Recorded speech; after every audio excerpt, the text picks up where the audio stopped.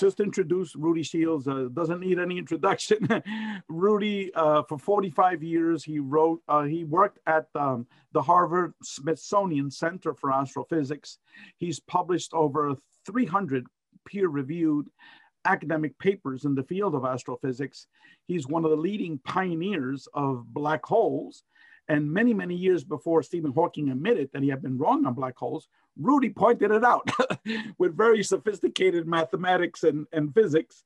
So he's the real deal, from that end. But from the purpose of our discussion today, Rudy was a very close colleague of the late Dr. John Mack, who was a professor at Harvard that Rudy met.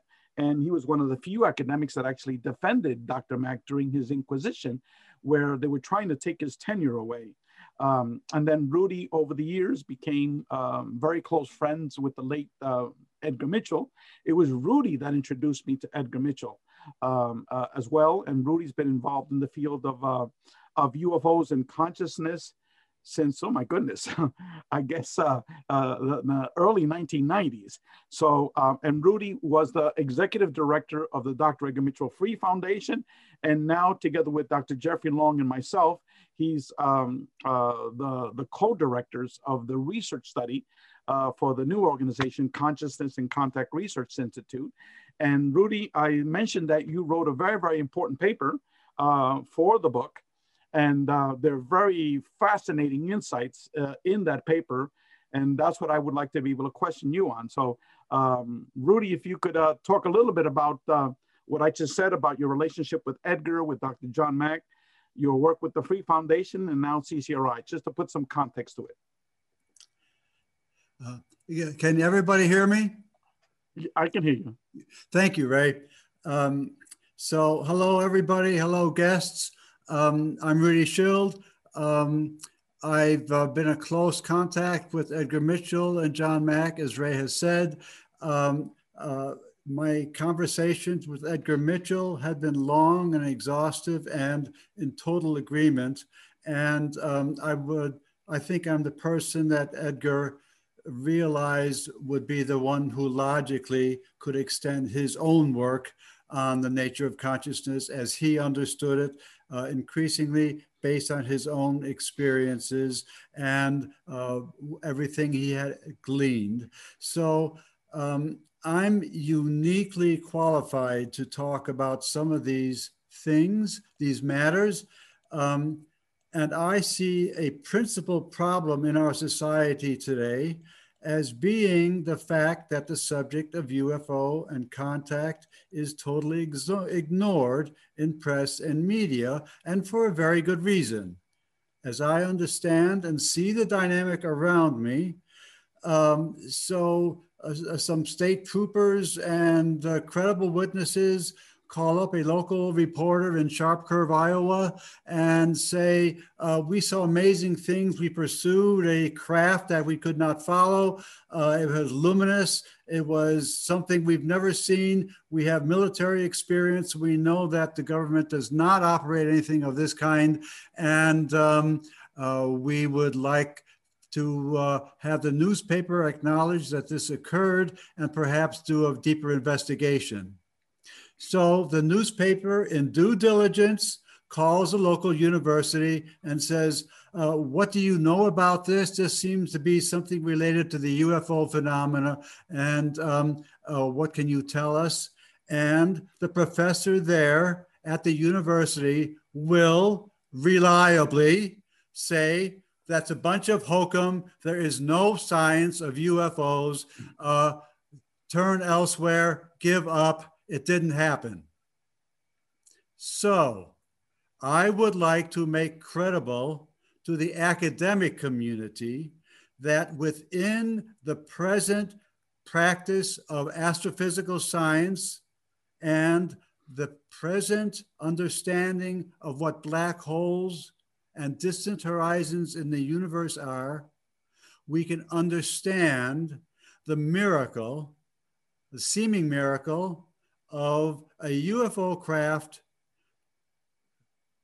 from its location at a distant star can appear in our atmosphere instantaneously. undamaged. If you look as an astronomer in any direction of space, say to a distant star that hosts an intelligent body of physicists, we know from astronomical observation that there is a whole lot of dust between us and that star. And we know from the properties of dust that comes in all sizes, from grains of sand to rocks, boulders, asteroids, and up. So there are no clear sight lines to any distant star that are clear of dust. How does a physical object move at speeds approaching the speeds of light and appear undamaged in our atmosphere? I will explain it. Well, Rudy, before you get into some of the details of that, I want to focus back and just say that you managed to say your goodbyes to the late Dr. Edgar Mitchell. I visited him in the hospital like a few days before he passed away. And for the folks that don't know, Edgar Mitchell was the sixth man to walk on the moon, and was also the founder of the Institute for Noetic Sciences. And he also co-founded Eternia, which is a near-death experience institute. And so you and Ed were very, very dear friends. And I would say that he did pass the baton to you because you clearly understood Edgar's discussion of the quantum hologram, given your background in theoretical physics, and also what Edgar called non-local consciousness, how humans have the ability to tap into that. And part of your work, you wrote a chapter for our book titled A Computer Model of Consciousness, which dovetails Edgar Mitchell's article, which I would consider probably the most important article besides yours in our book. So do you have any comments about how you and Edgar Mitchell was sort of like corollaries to this theory of consciousness? My good friendship with Edgar Mitchell was fostered by many visits by Dr. Mitchell to Boston. He was a friend of space scientists at the MIT laboratories for space science, and he would occasionally come and review and listen to PhD theses that were being presented by young people. And very often he would call me up and say, Rudy, I'm coming to town next Thursday. Would you pick me up at the airport and drive me to MIT? And I did, and I listened to the same conferences he did, heard the same speakers. We had plenty of opportunity to converse, and Edgar and I came to understand that we have very much the same ideas about the nature of the quantum hologram. And that's what I was hoping to describe to people. But there were parts of this story that Edgar would not have known about because he had not really pursued the research results that I have on the nature of black holes. It takes a careful reading of an understanding of black holes to understand how the universe works when it enables the kinds of phenomena we're talking about. It's also necessary to talk about the nature of the distant horizon of our universe, because the distant horizon of the universe is something like an inside-out black hole. When we here on Earth look and see a distant object in the sky and realize it's a black hole because we see the effects of its dumping matter into it, we see an object which has on the outside physicality. It's in our universe. It's a physical thing. It has mass, it has spin, it has electric charge, and it has rotation, and it has magnetic fields. So it's a physical object. I have been studying these as an important part of my career for 30 years, and we have come to understand that the black hole always forms when nature is at its extremes. In the case of the physical black hole we have an equilibrium between physicalness on the outside trying to compress further because of its self-gravity, but that collapse is eventually impeded by the quantum field that's inside the black hole pushing out. And that makes a different kind of universe, a different kind of black hole than Stephen Hawking was talking about, where the proposal was the object completely contracts to infinite density. But such objects would not exist in nature. They cannot, because we see the magnetic fields they radiate. And so we demonstrated that a different kind of object called an MECO, magnetic eternally collapsing object, forms instead and has very amazing properties which enable storage for all time of all consciousness. And some of you might like to call this the Akashic record. So we have a new view of what black holes are, and we know that they are very much related to consciousness. Now, Rudy, again, focusing on what you discuss as black holes as information repositories, that they might be understood as what a lot of people in this field understand it to be the Akashic records, okay? And I think what was important was that you and Edgar had worked out a mechanism of how humans are able to extract that information from the Akashic records. And Edgar called it non-local consciousness. So to me, as a layperson, the importance of both of you working together is that Edgar, in Edgar's paper, he talked about the mechanisms of non-local consciousness, how we're able to derive that information via zero-point energy and the information fields. And then your important work was that how you described it, that yes, they're information storage devices. And also that you talked about that the universe might be an inverted black hole. For example, in a black hole, information is coming from the outside being compressed in, okay?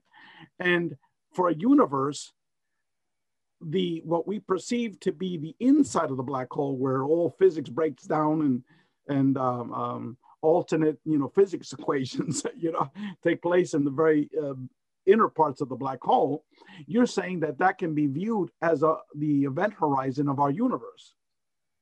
So can you talk a little bit about that? So thank you, Ray. Beautiful introduction to what I was leading up to and wanted to talk about for this occasion. So Ray is correctly stating that just as a black hole, which I was demonstrating with my hands, is this equilibrium or this balancing between physical infinite density driving by gravity with an intense quantum field that pushes out from the inside. So in the same way, Ray is saying, Rudy, get to the big picture and tell us about how the universe, which is what we understand to be all of the stars in the sky and all galaxies that we can see with our telescopes, the sum of everything, including its consciousness, how that is at the distant horizon of our universe, the inside-out picture of a black hole. That is, the inside is physical and the outside pushing in on it is the possibility of all universes, which is also sometimes called the vacuum zero point energy. So when I discussed these matters with Edgar, I would always talk, as he did in his writings, about the vacuum zero point energy. but we can now understand how that is a quantum field that exists beyond our universe, but also within the universe inside of black holes. And in this description, we find that a super being that occupies all space and all other universes in the megaverse could be penetrating that outer distant horizon of our universe as spiraling consciousness waves that were first discovered by scientist Wilhelm Reich, who was discredited in his day. His thinking was so far advanced, but now we are understanding that he was describing the quantum properties of these fields in which consciousness waves exist. And we now have a picture of what consciousness waves are, and the new book will show pictures of waves of consciousness, so that now with the work of Wilhelm Reich demonstrating the waves of consciousness, we have the unification of the quantum theory of all matter, especially describing atomic physics and originating with the great quantum physicists of the 1920s and 30s. I'm talking about Heisenberg, Schrödinger, Dirac, Bohm, those guys that we now worship as the great quantum physicists. They had a theory devised to explain atomic physics, but Wilhelm Reich now shows that it describes consciousness on all levels in our universe, from human beings to aliens on distant stars, and perhaps the divine creator. So here is a unification with religion. Well, one thing, Rudy, that you have in common with all of the other academics and medical doctors of CCRI is that everyone believes, as the common term states, that consciousness is primary. In other words, that our perceived 3D physical reality is an illusion, and there's something much more complex behind that, okay? Another concept that you alluded to, and we have several articles in our book on this very topic, that is what you referred to earlier as the universal mind. You know, some people might use the word God figure, but I know you frequently don't like that term because it's got religious connotations to it. But basically behind all of this, it seems like there's like a universal mind taking place to all of this. Now, if I could sort of change the subject a little bit, Rudy, and this is very important. This is when I first met you, you gave me a call at 9:30 in the morning, okay? I had no idea who you were, and I won't go into the details of that. But basically, it was at that point that you told me that, Ray, I've just finished writing a paper that very much parallels the experience that you had yesterday. And I won't go into those details, but basically you told me that you wrote a very short essay titled The Modern Miracles, which for the audience members is that basically all of the paranormal contact modalities should be studied as one phenomenon because consciousness is the base to understanding it. So could you talk a little bit about what inspired that paper for you and what it actually means, you know, from your perspective? Excellent, Ray. I'd be happy to accommodate that. In the first place, I would like to state plainly that I have never seen a UFO. I am not a contact experiencer myself. I'm just a nice, naive, innocent university researcher investigating and exploring the visible universe. However, having said that, I had a colleague, John Mack, who called me on a telephone one day and said to me, Rudy, I'm up against something in my psychological research work. In fact, in my hospital healing work, that is so astonishing and often has astronomical implications. Could we meet and discuss this? And I had a meeting with John at at the university lunch hall, where we could all be sure that there were no secret mics and no tap telephones or anything to be worried about, and we could freely discuss ideas. And he laid on me the contact modalities as he was exploring them. He started out with people who had been abducted, and their cases related to abduction had come his way, and he had recognized in so many of their stories the fact that there were other phenomena that these people were now experienced and were puzzled by. And so he related to me about the near-death experiences and all of the other contact modalities as you have just described. And at the end of this meeting, when we decided, okay, John, I'll think about these things and think about what my correct response would be, we had decided to part. And as we were getting up from the table, I said, John, what does all of this complex stuff make you believe to your great surprise? And he looked back at me and said, Rudy, you know, I was born and raised an agnostic Jew, but I am now having to conclude that we are something much more than that flesh and blood.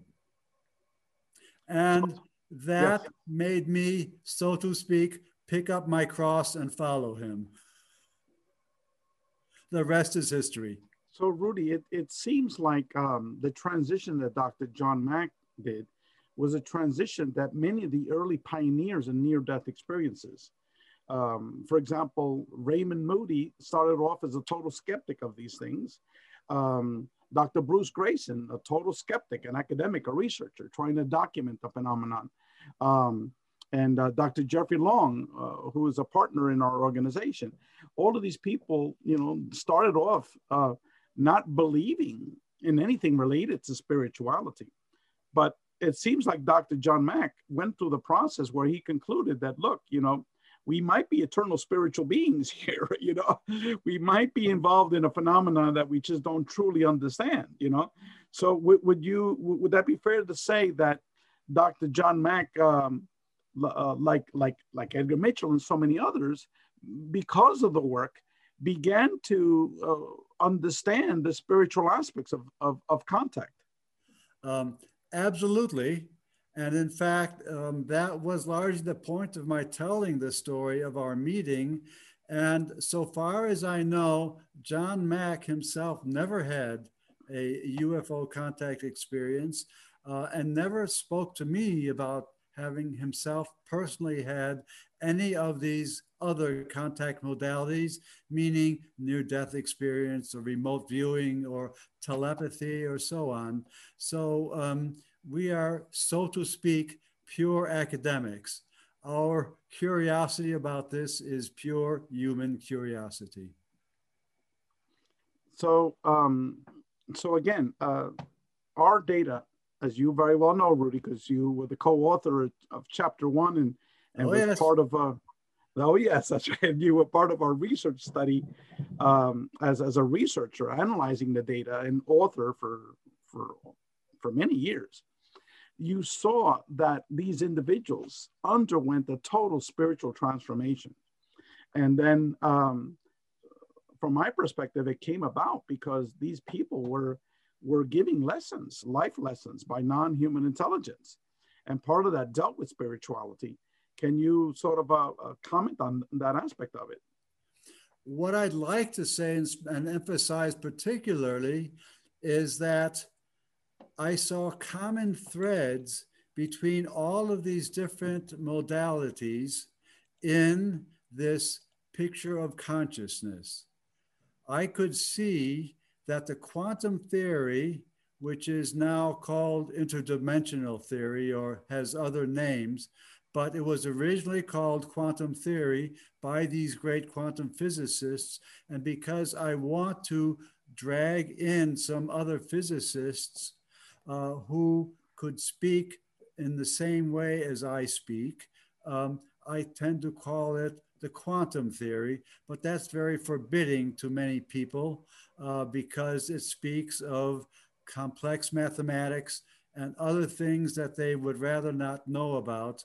And so it's my job or my mission, as I see it, to try to get away from this association with mathematical physics and to open the discussion to people who are just talking about their personal experiences. So I'm looking especially to the work of Dr. Wilhelm Reich, who put the key piece in place that showed that there is a quantum waveform that describes consciousness, but thereafter partakes in the quantum hologram description of all nature. And that is a miraculous thing, and it's a common thread throughout all of the experiences which you're calling the contact modalities and which previously I naively simply called the modern miracles, as the miracles or things considered miraculously or miraculous or unexplained by people throughout history. Rudy, let me read to you just a very short paragraph from your abstract for your article titled A Computer Model of Consciousness, which is going to be appearing in our book. And let me quote you. So, quote, modern science has a difficult time discussing phenomenon proposed to evidence non-human intelligence visiting our planet in spacecraft originating on a planet at a distant star, since at limited light speed, it would take excessively long times to span such distances. We show how new ideas on the nature of information in the universe operating within a holographic description of our reality, and with this understanding of consciousness, and with a modern understanding of the structuring of the matter in the universe, can describe how quantum effects enable a bilocation property within space-time to enable a craft to bilocate at Earth from a distant host planet simultaneously. So this is one of the many components that you talked about in our paper. So could you elaborate on that topic? Wow, it is quite a mouthful, Ray. Yes. And it is quite a challenge because I'm saying we're looking for a kind of theory of everything.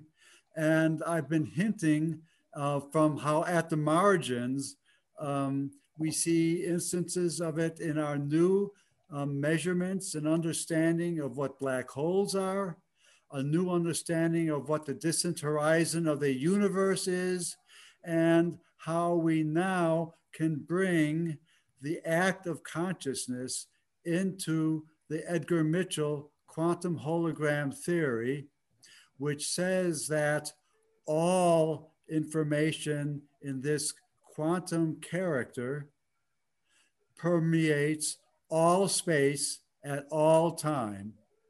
And it is a kind of a field that sort of shadows the physicality that we see in the universe, or the state of physical being subject to the Newton laws of motion as modified by Einstein.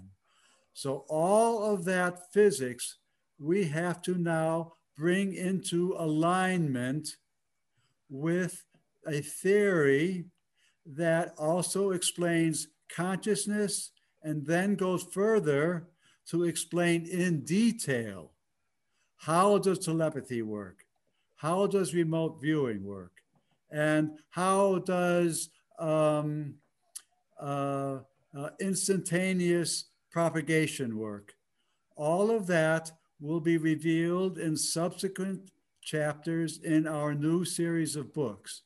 I think I told you just this morning, Ray, that I'll be working with Dr. Bob Davis, on an article that follows on his description of the peak experience. And that will allow us to say more specifically what the peak experience encompasses and how it works in nature. And therefore, we can make predictions of what its limits are and actually bring this into the world of science. Wouldn't that be wonderful to make consciousness a science? Well, Rudy, let me end my portion because I want to have Neil and Alan to be able to ask you some questions as well. Is there something that you want to be able to convey to others that I have not asked you or that I have not brought up? If I may just consult my list here. I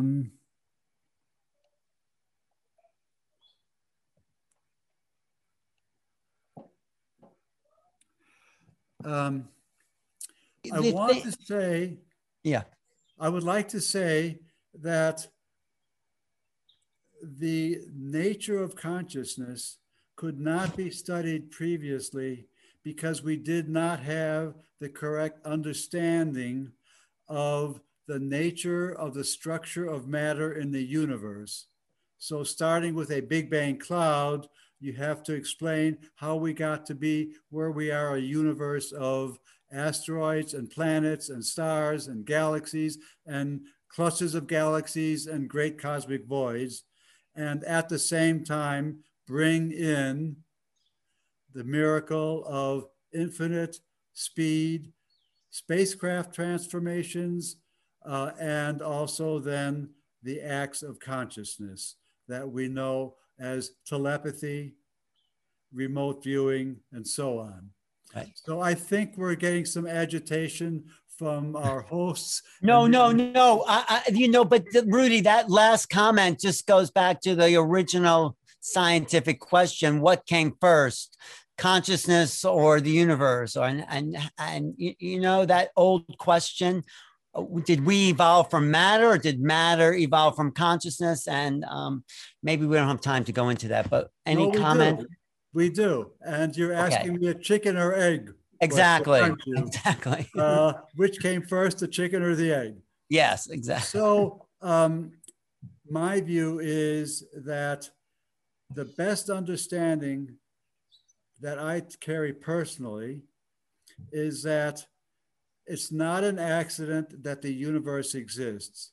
Something wanted it to exist, and that something has a kind of simple explanation that your viewer can probably easily understand. Suppose I imagine all thought, all intelligence, all being is a physical thing which has a quantum wave description. Then, as mathematicians, we can logically say, what is the sum of all that? That now has a physical description. I can always talk about the sum of the physical description. Right. And then you have to ask yourself, how can that be anything less than a divine creator? And how can it come to be without there having been a divine creator?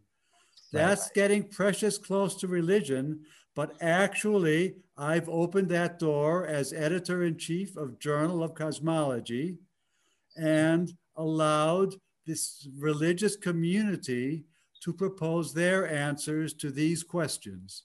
So you will find issues, I think 12 and 13 of the Journal of Cosmology devoted to what we call astrotheology, the admixture of the understanding of the cosmological whole and our experience of religion.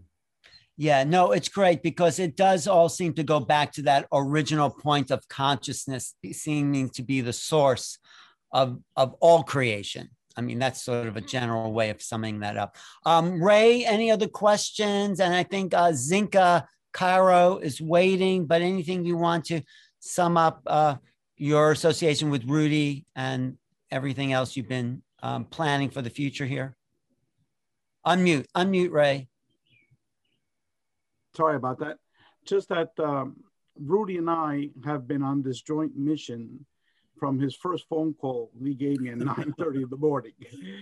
We've been working as a team, and I've learned a lot, from Rudy over the years. But I think that this new book, as the title of our book says, it's a new paradigm. We're establishing a new paradigm of viewing reality that is, like as Rudy said, is consciousness based.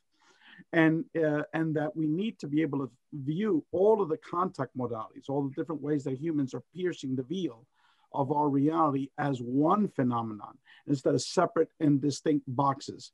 So on that, if people want to learn more about this new organization, the research that we're doing, send Rudy and I an email at info@experiencer.org. You guys are doing great work to move our understanding of what this phenomenon is about, what we're about as human beings. That's like really the key here. Thank you, Rudy. Thank you, Ray.